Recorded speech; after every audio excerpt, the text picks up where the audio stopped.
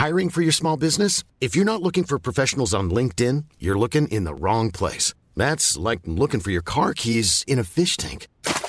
LinkedIn helps you hire professionals you can't find anywhere else, even those who aren't actively searching for a new job but might be open to the perfect role. In a given month, over 70% of LinkedIn users don't even visit other leading job sites. So start looking in the right place. With LinkedIn, you can hire professionals like a professional. Post your free job on linkedin.com/people today.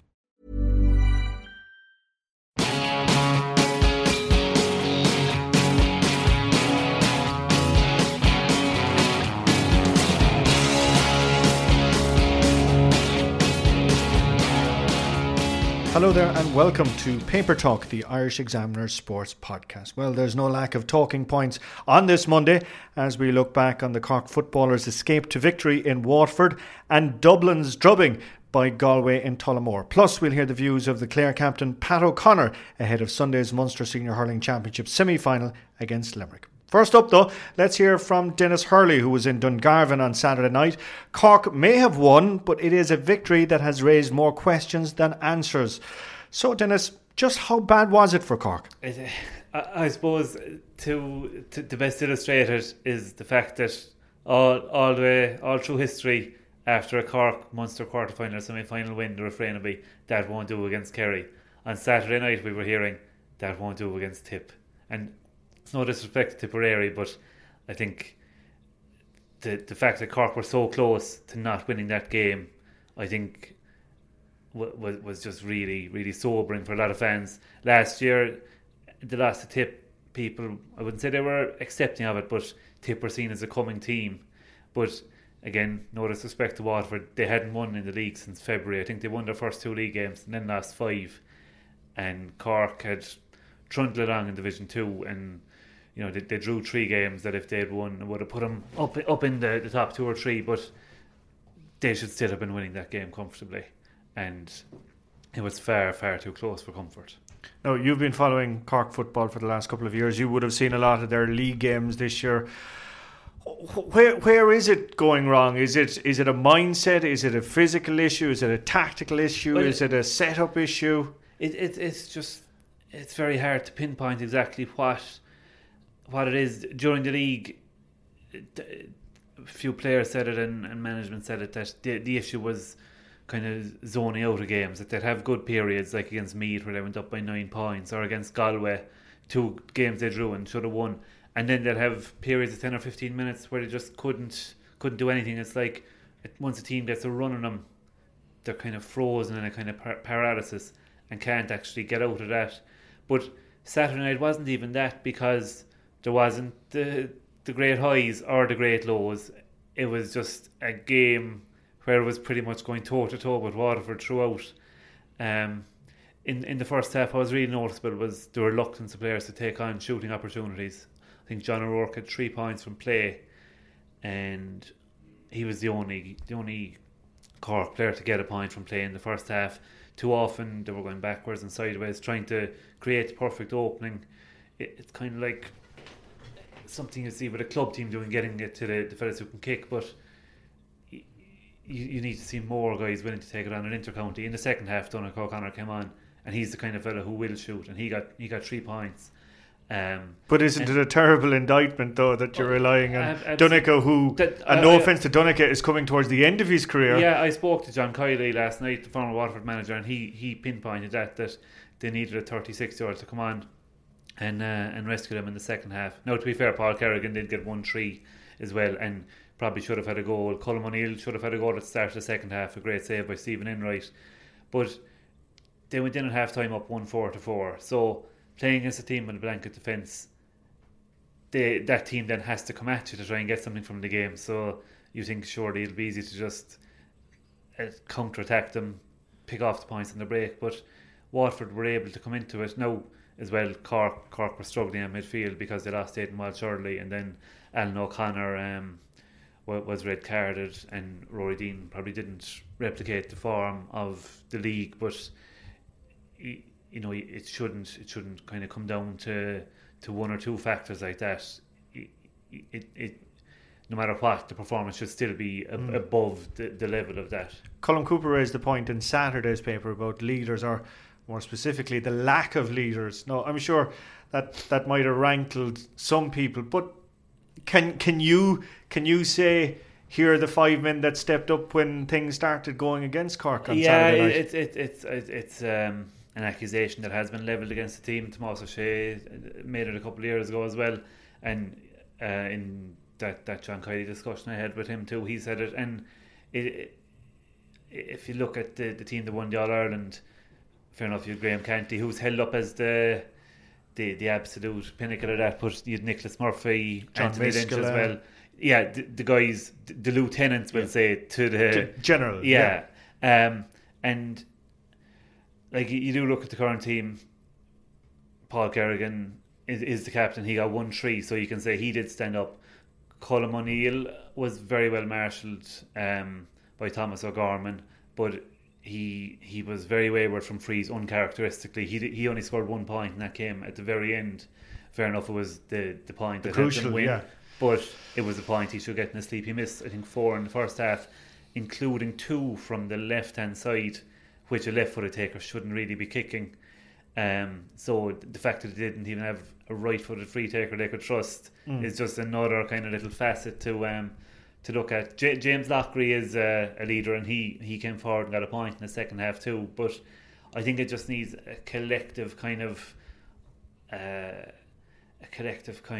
approach to say that, you know, no matter what happens, you know, we don't let ourselves get dragged into this. That, you know, you just fight to the last millimetre just to really assert yourself. No, credit, I suppose, to Waterford as well too, in terms of how they set themselves up tactically absolutely. as well. They made it very difficult for Cork.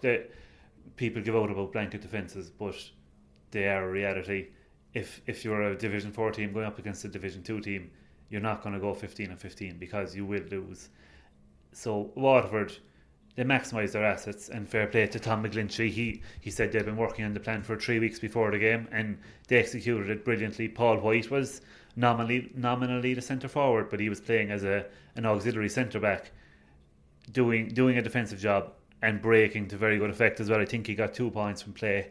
And then in attack, they had Donny Bernach making his football championship debut. He got 6 points. So they knew what they wanted to do, and they carried it out very well. And it did just force Cork to go backwards and sideways far more often than they would have liked. But do you think that Cork were a bit naive going down in terms of what was waiting for them? I asked that afterwards. I asked Donald O'Neill were they surprised by the challenge Waterford faced, and he said that they weren't. But yeah, you just wonder. They didn't have a counter strategy. Yeah, and something I'd kind of look at in that is that Luke Connolly wasn't even in the Cork 26, and he's a guy who he can go out someday and take 8 shots and maybe only score 1, but another day he'll take 8 shots and score 1-7, and he's the kind of fella who will shoot, you know, no matter what the kind of the opposition are doing. And just someone like that would definitely have given Cork another dimension even off the bench. So you just wonder, is it the optimum Cork 15 going out on the pitch? Again, I only saw highlights of it on the Sunday game last night. Can be hard to judge a match on the basis of a package like that. Cork looked a bit sluggish, I thought. Yeah, I suppose one thing you'd say on that, and maybe to kind of put something in the credit column rather than the debit column, maybe it is the result of a heavy period of training. No manager ever says they're looking beyond the next game, but Cork might have had one eye on tip, and are preparing themselves to peak for that. So the physical levels mightn't have been at their absolute best on Saturday night, and they felt that they could get through the game with that. So maybe that is a reason for that. From a Cork point of view, you'd be hopeful that is a factor. 2 weeks' time, Páirc Uí Rinn, Tipperary not coming in under the radar now. Some might say it could be coming down with the favourites tag. I'm sure Liam Kearns won't be the happiest man in Ireland this Monday. No, he won't. I had a look on Saturday night on a betting website, and I think Cork were still 8-11 and Tip 11-8. Probably the home advantage factor, and just the thing that Cork have had their scare and they'll be more primed. you reverse the counties around in the hurling, and you say Tip had their scare in the league final against Galway, and that they'd come out all guns blazing against Cork, and didn't do that. But it's a massive game.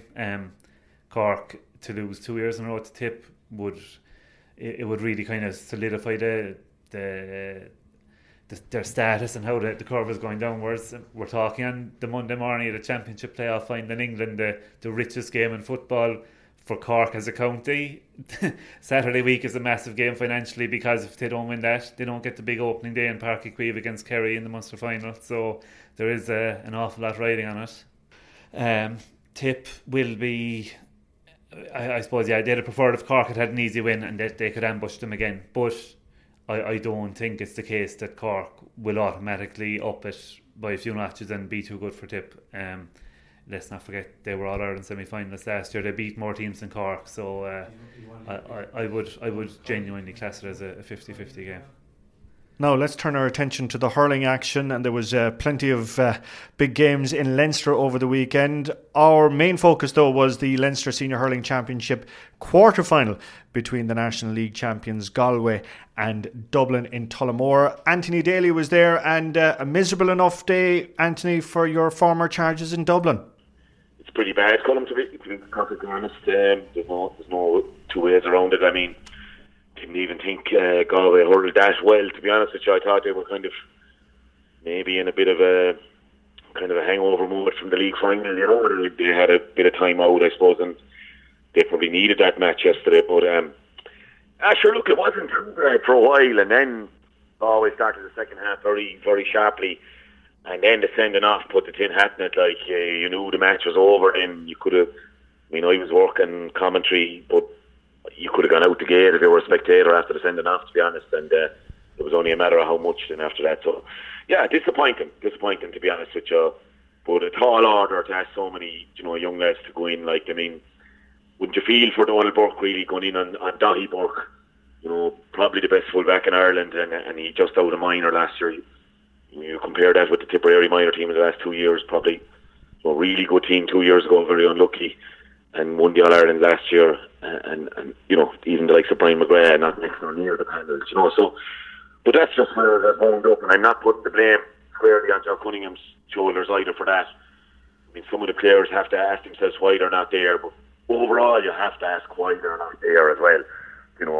Why don't they want to be there, and some of them obviously then told they weren't good enough or they weren't wanted. So, but I just still feel that a Shane Durkin, a Paul Shute, a Johnny McCaffrey, a Colin Cronin, a Sean Tracy would have made such a difference to that team yesterday. And I'm leaving out guys at that, Mount of Freeze that were missed if Paul Ryan was even there. So things could be a lot better for Dublin, but look, it is what it is now, and they can just try and gather themselves in hope for a favourable draw in the qualifiers, I guess.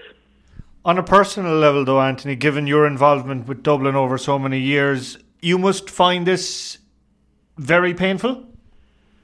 Yeah, and Colin, look at it. I mean, I saw the highlights of the Sunday game last night, and Gerald Nairn's point was he made it well that, we didn't always have good days. For sure we had very good. We lost Antrim when we were 6 points ahead. We got beaten 18 or 19 points by Kilkenny, and 12 points another day by them. At the same time, we beat Kilkenny in a replay. We won a Leinster title. We won a National League. We beat Galway and Tullamore on one of the most memorable Saturday nights I ever had in my life. I mean, we weren't consistent, I will say that. But at the same time, there was always a chance we rebound, I think, and there was character in the guys. Not on a consistent level, I will say, and we'll take as much blame as that as management, but at the moment it just doesn't look like you would be genuinely careful that if they got a Westmeath, a Laois, that they could be under pressure at the moment, and I just think that's a bit sad, to be honest, because the 6 years we were there, everyone invested so much into it, backroom and the players and everything, and they gave everything they could to try and further the cause, and we got so close in 13. I mean, I'm not harping back. Referees' decisions will go your way one day and against you another day. And we just still feel, that second yellow for Ryan Dwyer that day possibly cost us a place in an Ireland final anyway. So, but look, no point looking back. You have to look forward, and the Dublin County Board and everyone involved has to look at the whole situation and try and bring it forward from here. There's no point in dwelling in the past, and it just has to come back. They're still very competitive at underage level, and a massive night now Wednesday night with the 21s meeting Kilkenny, so that might lift the whole ship, you know. I mean, if you go down to Nolan Park and get a win in that, it would give great hope going forward, and that's what's needed at the minute. You mentioned there, back in your own time, the yellow card and that infamous incident with Ryan O'Dwyer. In terms of the second yellow to Cian O'Callaghan yesterday, unlucky? Yeah, a little bit, and he certainly wouldn't be a dirty player, and he would be a very clever player. No, it would be very unlike him to get 2 yellows now. That's the type of player he is. He's a very clever guy on and off the field, and yeah, I would have thought it was a bit harsh, to be honest. It certainly wasn't anywhere dangerous. It was a little trip. Look, it probably would have been one of those black cards in the other sport. What's the other sport? Gaelic football, is it? Yeah, that game, it would be one of those black cards. But was it a yellow card? I don't know. And it certainly ruined the match. And I didn't see any great need for it at the time. I suppose maybe Barry was right, but I just don't know. A bit of common sense. I don't. We saw Tipping Park last week. We saw very little use of the whistle, and I didn't think there was as much need for it yesterday. Was there 7 over carrying issues? Yes, I think it was 6 or 7 anyway, over carrying, and I didn't pick up on it last week either. Now, someone took me up on it on Twitter, tell you the truth, Colin, but Seamus Harnedy definitely, when I look back at it, he definitely took at least 10 steps for the hand pass into Shane Kingston for the goal. And so, no, look, we saw players get away with that over the years. DJ was an expert at it. It was 6 or 7 times. Obviously, they had a meeting during the week and said, look, got away with that there last week, clamped down on it. So, just the inconsistency is a bit frustrating, I think, Yeah. You'd never have held on to the ball that long anyway, Anthony, back in the day. Well, Colin, if I held on to the ball for that long, it would definitely have been taken off me, so it wasn't in my interest. I wasn't getting away from anyone too quick, tell you the truth. I used to run into fellas and then take about 3 backward steps and clear it over my shoulder, and God direct us. Are we being too critical, though, on Dublin, Anthony, considering Galway winning the league final and some people talking them up as potential All-Ireland champions?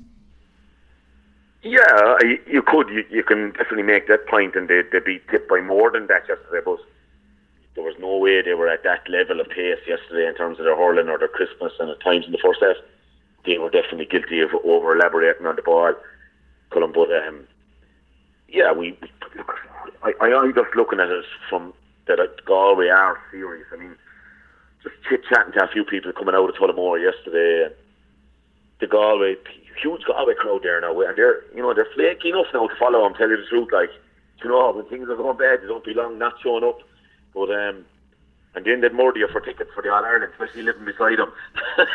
But you can genuinely sense, and I'm talking to a few real sound lads now from around the Cork area, and I know them as well from the old Greyhounds, that they really think this is the chance, and if they don't deliver this year, that it might just be a long wait, but they do feel they have the squad. And you only look at Niall Burke coming off the bench yesterday. I mean, he took off Conor Cooney because he was the best forward ahead. I'd say, well, himself, Canning or Whelan, I suppose, but Cooney was really on fire, and they threw in Niall Burke, who had a good league final and obviously was dropped for yesterday. And I think 7 times the ball came to him and he won 6 of them, and 2 points in play, and laid off 2 more. So you just have to look at that, and the other forwards now will be really looking over their shoulders. Paul Killeen, hopefully it's not too serious an injury for Paul. I mean, a really wholehearted guy, but he comes off, and Hanbury comes on and plays really solid. Now it suited him as well that Ryan O'Dwyer had come out from corner forward to try and make an extra half forward. He's away from the danger area, but they look solid in so many places. You just want to wait and see if there's a matchup now, whether it'll occur or not. I don't know. They will beat Offaly, I'd imagine.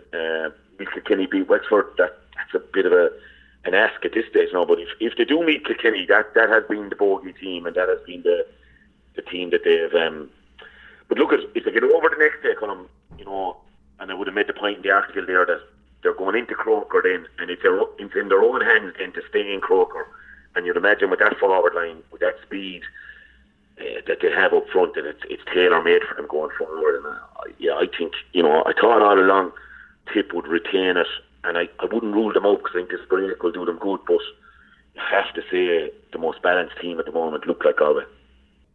Now the countdown is well underway to the big game on Sunday between Limerick and Clare in the Munster Senior Hurling Championship semi-final. A few weeks ago I caught up with the Clare captain, Pat O'Connor, who's relishing the game. Now Pat, captain this year, an honour, but pressure as well? I suppose I kind of in a strange scenario where I actually haven't led out the team or been put in a situation where I had to perform yet because I was injured for the league. So thus far, I suppose the captaincy is kind of involved more I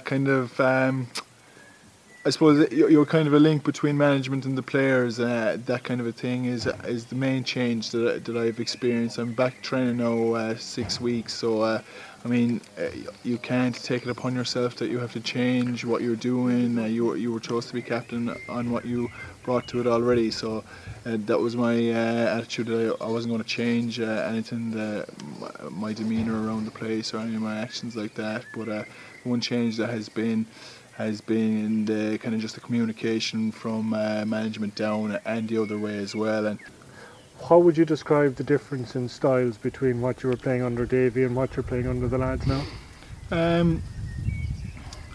So a bit of a shift, all right. The obvious one is the one no sweepers, so we were playing with 6 forwards now. And 6 backs and 2 midfielders, so the orthodox essentially. But I suppose the biggest area of change in that in itself is the kind of role of because the extra man was always back there. You maybe defenders didn't have to rush back as quickly. For example, if the ball goes over their head, or half forwards didn't have to track out as much if the ball goes over their head. So that's probably been a major shift in how we play. And not saying we have it right yet, but it's certainly something we've been working on. But we're watching games on television and we get so caught up in tactics and maybe bringing it from Sky Sports, Premier League coverage and zones and everything like that. But when you're on the field of play, how tactical is it? Are you very much aware of this is my area and I can't deviate from this plan? No, to be brutally honest, and I'd say you got the same off any person who asked that question. When you're out there, it's me versus every man for himself. Yeah, all the best tactics in the world, like they kind of go out the window essentially when championship goes up, to that high level of intensity. It's 100 miles an hour, because if I'm supposed to be there and I've fallen back here, like the ball travels so quick, I can't possibly get out there again. So you have to play it as you see it. You have to trust the instincts that you've been honing all your entire life, because the pillars of the game are still the same. That what you played at under 10, under 12, under 14. It's the get the ball into the forwards, into the danger men as quickly as possible, and the team who scores more will win. So, was there a feeling that you didn't build from 2013? Or is that too simplistic? It's a simplistic question in the way as we returned that year and everyone was fully focused on trying to get better. As it happens, we didn't. All the teams around us seemed to get better. I think every other team in Munster has had their day in the sun within the provincial championship, except us. So we kind of feel like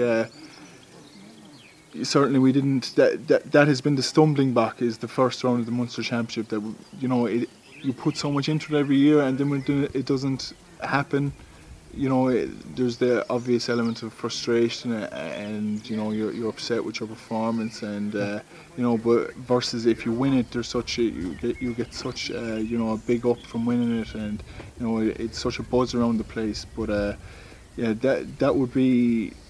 What I would finger point is the lack of success in the Munster Championship, or lack of performance in the Munster Championship has been the major element of why we haven't built on. I presume you'd love to see this proposal that we would have group games in the Munster Championship. Wouldn't you love playing the likes of Limerick or Cork up in Cusack Park in a Munster Championship game in June? Absolutely, yeah. I mean, it's the idea of that. It's just. I know from the big championship games we played in Cusack Park, it's a magical place to be when the crowd is behind you. But in terms of the immediate future, I mean, inter-county players have to be very selfish with their time with their family, and I have to be selfish with my what I'm focused on, and that's the 4th of June. I've like both personally and as a team, it's been such it's been such a target for us from the start of the year when we met that.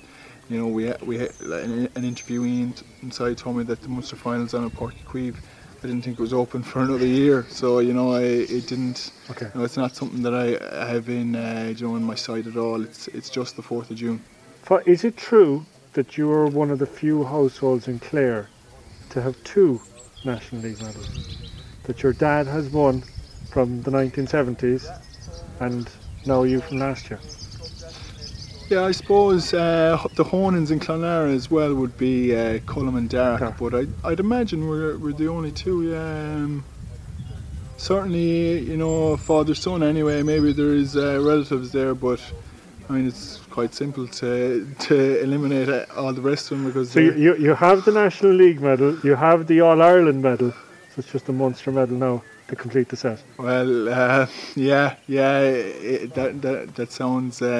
Wonderful when you put it like that, but it's unfortunately it's not just simple as strolling up the steps and collecting the cup. I mean, it's what we failed on for the last couple of years, and again, it's a beautiful idea to have the 3 medals, but we have a massive battle ahead of us on the 4th of June, and traditionally. All down through the years, you go down through the yearbooks, and no Limerick Clare game has ever been overly one-sided. So, and this will be the same. It'll be decided by maybe a width of a post or a slip or something like that. So you just have to prepare yourself as best as possible that it's not decided on a mistake or something. Finally, you mentioned you're a proud Tubber man. You're very close to Galway. Is there a lot of talk over the border after their league final victory over Tipperary and maybe talk of September? Yeah. Well, it's hard to know how much of it is legitimate, how much of it is just rile the Clare lads up. But I suppose it works in 2 ways. But look at Galway. I think one of the main things you look at them, they're such a physically imposing team, and I mean, a complaint put to them would have been a lack of consistency. But look, over the last couple of years, they've been so consistent. I mean, they've made 2 semi-finals and 2 finals in the last couple of years. I mean, they're a